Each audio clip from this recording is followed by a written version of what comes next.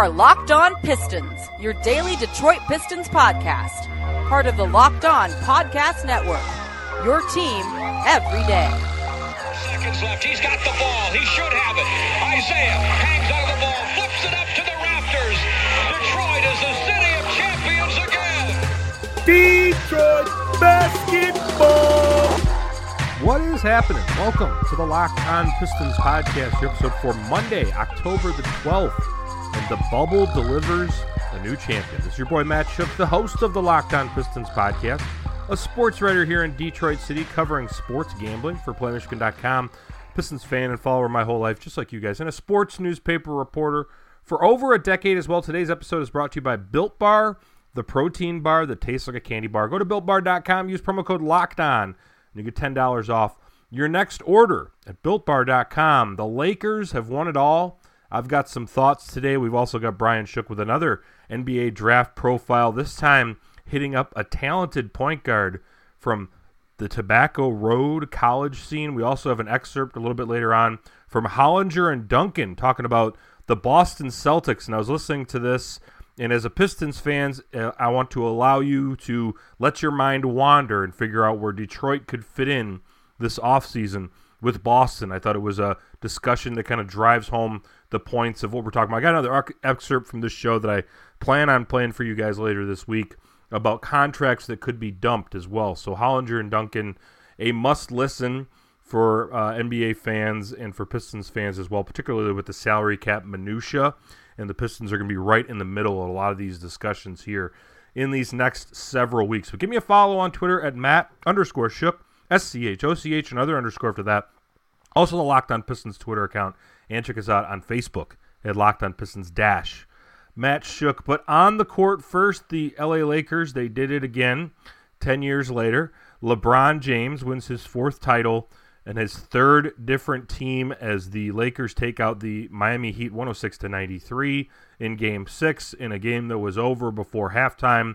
A suffocating defense by LA in the second quarter continues on into the second half, and we got ourselves a champion. LeBron is the fourth guy to ever win to win titles with three different teams, joining Danny Green, who also became the fourth guy to do it, or the third guy, or whoever. I guess at the buzzer they became the third, tied. I don't know.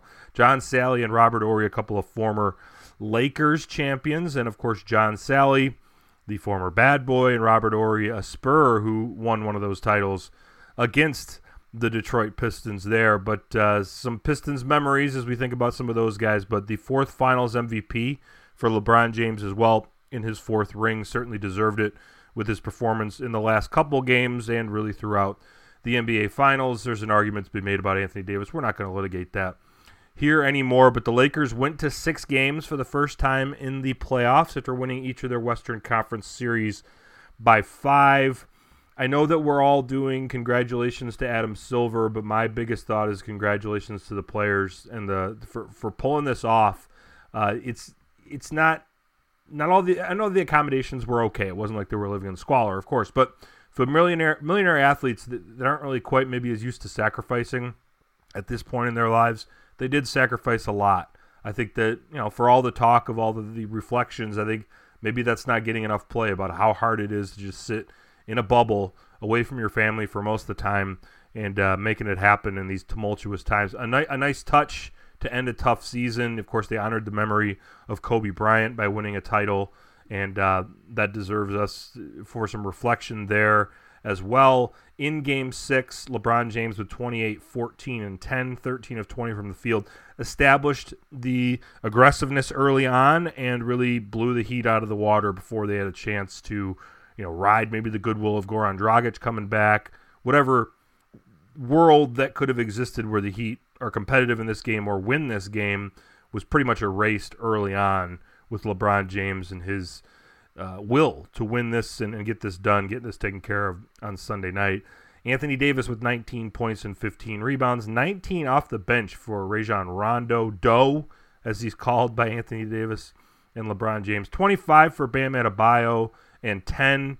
I must have missed this production from Bam. I know that we were all kind of passively watching the second half as it was a blowout of blowouts, but man, Adebayo had 25. I missed that. But anyway, I watched the game, I promise. 12-8 for Jimmy Butler. Just a balanced effort from guys that didn't play well and were suffocated by a great defense. And 3-point attempts, 10 of 28. Most of this was in desperation. It was a beatdown. The Lakers pounded the Miami Heat in Game 6. It reminded me of the defense, and I know that JaVale's not out there. Dwight is hardly out there until the very end of the game.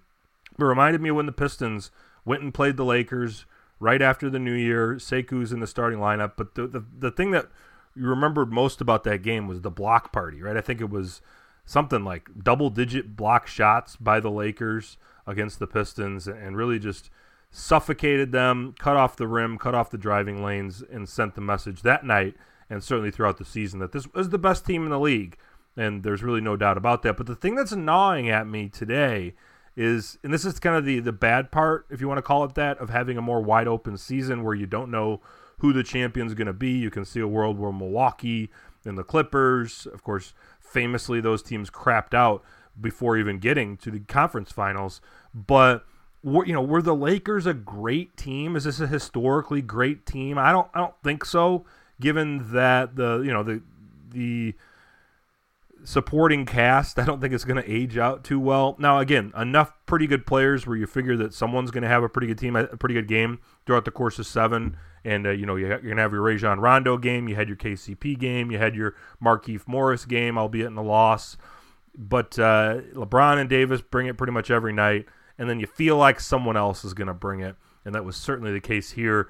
But I don't think none of these teams were great this year. And really, I would take the competitive balance over the 10 years from now. Do you remember those 2020 Lakers grandson? Let me tell you about that. I don't think there's a world where I have a grandson in 10 years, but we'll see. Science could evolve. Good night in and night out competitiveness from the bubble. They did escape some of the best teams as the tournament went on. Everything just kind of fell in place for them in terms of their opponents, but to their credit, they vanquished these opponents when they might have looked like they could have been a threat going into the series. But that's how it goes. That's why you get the 1 seed. They deserve that. They earn that. And of course, the thing that they did night in and night out, especially as the series got to the point of closing time during these playoffs, that they clamped down defensively. And as Pistons Nation, we love to see that. You can always play defense night in and night out, just like your basketball coach used to say. It makes me jealous to watch this team, the Showtime Lakers, be the ones that are gritting and grinding their way to the championship. But it just kind of drives home the point of a Pistons observer and how far and how lost this franchise has become in these days. And as another season goes by, another champion gets crowned, it's a little bit tough to watch. In that regard, I'm sure you guys kind of feel that same way, thinking about this pathetic Detroit sports scene and really this pathetic decade of Pistons basketball as well. But congrats to LeBron and the championship Lakers. Hopefully they get a chance to defend their title sooner rather than later. Hearing lately that Martin Luther King Day could be a start date for next season, that sounds about right to me. A reasonable amount of time in between the season and next year. I always thought that December 1st was a little absurd and a little aggressive for next season. But more importantly, for Pistons, we're a month and a week away from the draft, basically. And we're going to continue our draft profiles from Brian Shook. Coming up next, Cole Anthony, you are up for your profile. That's coming up next year on the Locked On Pistons podcast. But hey, a healthy life includes a healthy sex life. But if you struggle with erectile dysfunction, you may not feel like your best self. If you want help with ED, Roman connects you with a real U.S. licensed healthcare professional who can prescribe the medicine that you need. With Roman, you can get a free online evaluation and ongoing care for AD, all from the comfort and privacy of your own home. A healthcare professional will work with you to find the best treatment plan. If medication is appropriate, Roman will ship you real medicine with free 2-day shipping. The whole process is straightforward, simple, and discreet. Getting started is simple. Just go to roman.com/lockedon to complete an online visit. Erectile dysfunction used to be tough to talk about, but now there's Roman. Complete an online visit today and connect with a doctor to take care of it. Just go to getroman.com/lockedon to get up to $50 off your first month of ED treatment, a free online visit, and free 2-day shipping. That's getroman.com/lockedon for up to $50 off your first month of ED treatment. Getroman.com/lockedon.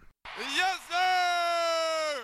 A few weeks ago, host Matt Shook asked you listeners to submit your opinions on the top 7 draft prospects for the Pistons. And after a healthy response from you, he compiled those submissions and unveiled a list of 18 players that you voted for in the order in which you guys selected. We have decided to take that list and work our way up and give a more in-depth summary of those prospects. So today we look at number 13 on the list, Cole Anthony, a 20-year-old 6'3", 190-pound point guard. The son of former NBA guard Greg Anthony, Cole grew up in Manhattan and was coached by prominent New York AAU figure Steve Harris from a young age before attending Archbishop Molloy High School in New York, an opposing coach even commenting that he was the best point guard since Stephon Marbury at that age. As a sophomore, Anthony led Molloy to the Catholic High School Athletic Association Class 2A City Championship Finals, averaging almost 21 points, 8 rebounds, and 6 assists. He was named to the All-CHSAA Class 2A first team. Following his sophomore year, he played for the PSA Cardinals at the Nike Elite Youth Basketball League and named Defensive Player of the Year in that league, leading the league in steals. Anthony's junior season would come with a lot of recognition. While averaging over 23 points, almost 8 boards, and over 4 assists per game, Cole was named to the All-CHSAA Class 2A first team, the USA Today All-USA third team, and the Max Preps Junior All-American third team. After the high school season, he was back playing with the PSA Cardinals in the Nike EYBL, and over 16 games, he averaged almost 27 points, 7 rebounds, and 3 assists, en route to being named the league MVP. For his senior season, Anthony transferred to renowned high school basketball powerhouse Oak Hill Academy in Virginia. At Oak Hill, the accolades continued to pour in for Anthony, averaging over 18 points, 10 rebounds, and 10 assists per game. Anthony became the first player in the school's famed history to average a triple-double even while missing a few games with an ankle injury. Leading Oak Hill to the semifinals of the Geico High School Nationals, he was named to the USA Today All-USA first team and Max Preps All-American third team. He was named the Gatorade Virginia Player of the Year and was also named MVP in each of the McDonald's High School All-American Game, Jordan Brand Classic, and Nike Hoop Summit. Anthony averaged over 14 points and 4 assists for Team USA in the FIBA Under-18 Americas Championship, getting all-tournament team honors playing for the gold medal-winning U.S. squad. Anthony has also participated in the USA Basketball Men's Junior National Team minicamps in 2016 and 2018. A 5-star recruit coming out of high school, Anthony was at or near the top of every recruiting list in 2019, with ESPN ranking him the second best player in the entire class. Anthony decided to play for Coach Roy Williams' Tar Heels at the University of North Carolina. While at UNC, he started 20 of his 22 games and played almost 35 minutes per game, averaging over 18 points, almost 6 rebounds, and 4 assists per game as a freshman, even while missing 6 weeks with a partially torn meniscus in his right knee that he suffered in mid-December. At the premature conclusion of this year due to COVID, Anthony was named to the All-ACC third team while also getting ACC All-Freshman Team honors. After declaring for this year's draft, Anthony describes his dream scenario on draft night recently to Overtime. Yeah, going a high pick is cool,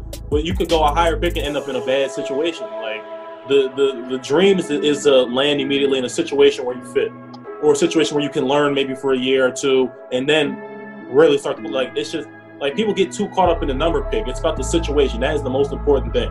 So that Tyler Herro, that's a prime example of getting caught. He was a 13th pick, got put into a perfect situation, the most ideal situation.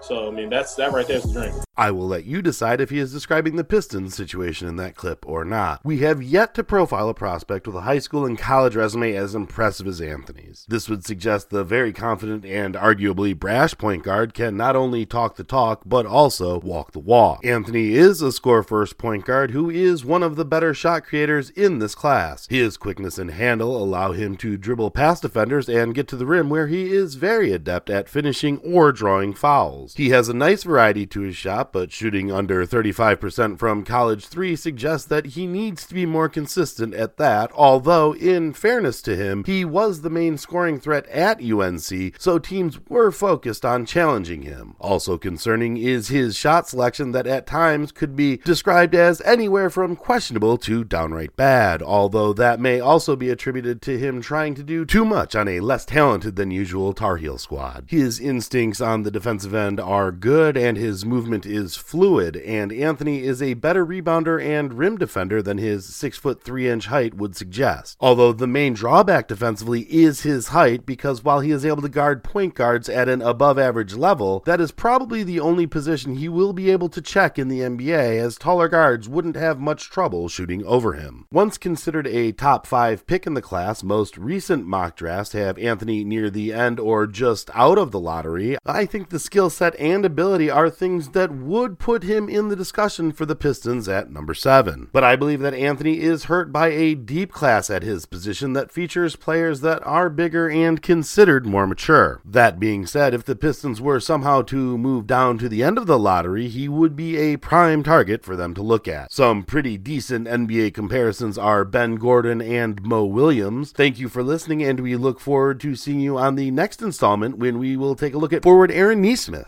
Cole Anthony of North Carolina, the first of an explosive group of point guards that could be available to the Pistons on the NBA draft. That is coming up November 18th. That's right. We finally can start counting down the days a little bit. 5 weeks or so from now, the Pistons will finally get some new blood here into Detroit. Number 13 on the Locked On NBA listeners list of players in the draft board is Cole Anthony. So a couple of intriguing names coming up this week as well that we're going to talk about too. But how do you feel about Cole Anthony? Is it someone that you think the Pistons should build around? Certainly a guy whose stock fell during his 1 year at North Carolina, for better or worse. And is that has he leveled off? Is this kind of the end of the upward trajectory of his career? Is he a guy that was better off as a high school phenom as opposed to higher levels of competition? Does he get exposed in some ways? Or is this just a tough year, some injuries, a bad mix there in Chapel Hill? A lot of unanswered questions about Cole Anthony, just like all these guys. But another guy where, again, appropriately slotted there in the late lottery for number 13 on the list. I don't think this is a realistic option for 7, but we're into the territory of players where a reach at number 7 could be possible for a Cole Anthony type, or maybe some of the guys that we're going to be talking about on this list going forward as well. But thanks again to Brian. We'll chop up all these guys later this week on Fridays with Brian, and also, of course, most days bring you a draft profile as we work towards November 18th, and Brian's working hard to deliver these for us as well. But up next, Hollinger and Duncan are going to be talking Boston Celtics, and I thought this was a really appropriate thing for Pistons fans to kind of gear up on, bone up on some of the moves that they might be making, and you can easily figure out and extrapolate where the Pistons could fall in on some of that. That's coming up next year on the Locked On Pistons podcast, which is a proud member of the Locked On Network, your team every day. But hey, you already should know that Built Bar is the best tasting protein bar ever, and the new and improved Built Bar is even more delicious than the previous incarnation. The 6 new flavors are all great. I've tried them all: caramel brownie, cookies and cream, cherry barcia, lemon almond cheesecake, carrot cake, and apple almond crisp. Add that to the 12 OGs. You know about the double chocolate. You know about the toffee almond.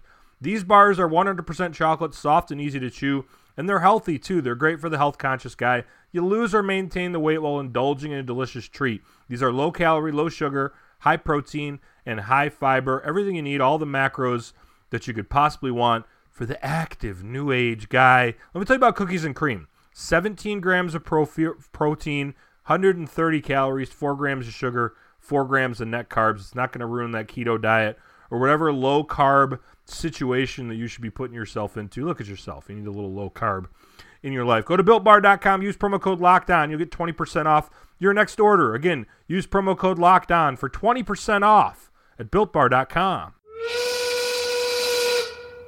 You mentioned Boston. I mean, we could kind of dive into their situation a little bit more deeply. We imagine that Cantor will opt in. We imagine that Gordon Hayward opts into his $34 million. They also have picks 14, 26, and 30 in this draft. And you throw all that in, and they're at 17 roster slots, which is obviously you can only take 15 in. Mm-hmm. And then they're at $17 million over the tax, and that would be a luxury tax payment to the league. In addition to that, of $37 million, and their overall team salary plus tax would be $187 million. So clearly, you know, if you dump someone like Poirier, $2.6 million, that saves you basically $10 million to dump someone like that. So that's why those incentives are there to do that. So I guess my question to you, John, is, Poirier certainly seems likely. Cantor certainly seems likely just to get those $8 million. And this is even without using the mid-level exception of $5 million or so to sign other players who you might actually need, or if they wanted to make a trade where they wanted to take on a little bit of salary as well. I mean, that's something else to consider. What do you think happens with those 3 draft picks? Because to me, the idea of them using all 3 of those, both simply from a roster spot standpoint, when you're trying to contend, you can't do it. I actually wrote about this for The Athletic today. I don't think they're going to end up using any of those 3 picks. I think the ideal scenario for them is that they trade the 14th pick for a future first, maybe one that hits next year or the year after. They select an overseas player at 26, like Leandro Balmaro, let's say. And then they take the 30th pick, Cantor and Poirier, and trade that for a second round pick, maybe 48 or something. Why do you do that?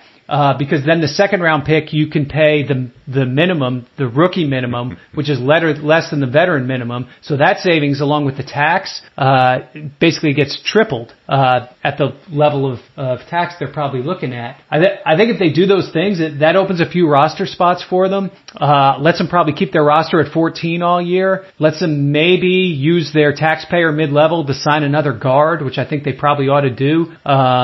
And without their tax situation getting crazy, and gives them enough flexibility to fight another day in terms of if there's a really juicy deal that comes along, they still are sitting on picks then because they've traded 14 for a future first. And so they can still bring that into a deal, to sweeten the pot if somebody truly, difference making becomes available. So I think in the absence of something awesome that's sitting on their plate waiting for them trade-wise, I think that's the way for them to play their hand. I agree with you there, for sure. I think that's something that they're going to have to do now. And the other problem, too, is if you use those picks, you guys say, oh, well, why don't you just trade the players later? Well, they really suffer from the driving the new car off the lot syndrome at that point. Yeah. I mean, 26 and 30 there's no way those guys are going to play next year. So their value, whoever it is, their value is going to go down. I mean, unless someone is really watching the Maine Red Claws closely. Exactly. To say, hey, we really want this guy. He looks good in the G League. And obviously when you're trading a pick, you get more value for it unless the guy really hits and turns out great, which he's not going to, or at least won't be apparent that he's going to, since the guy's not playing for them. So teams want to be able to pick their own guy at 26 and 30, not the guy that you decided to pick and then 6 months later you decided to trade. Yeah, absolutely. Absolutely. Trading a draft pick within the first year of you drafting him is extremely difficult. You're going to get maybe not pennies on the dollar, but you're looking at 50, 60 cents on the dollar. I guess one more thing on the Celtics too. Trading for future draft picks might be difficult because this is considered a bad draft. 2021 is considered awesome. 2022 could still potentially be the double draft, although I'm guessing they're probably going to push that back with all the COVID turmoil to 2023 now at this point, because teams will need a mechanism to start scouting high school players to actually know who they want to pick in that draft when high school players become eligible. But even so, it seems and now you can't even really get as good of a look at these guys as you want to in the pre-draft process. It seems like this might be the least valuable draft ever. Wow, least valuable draft ever. I thought that was last year's lottery after the second pick.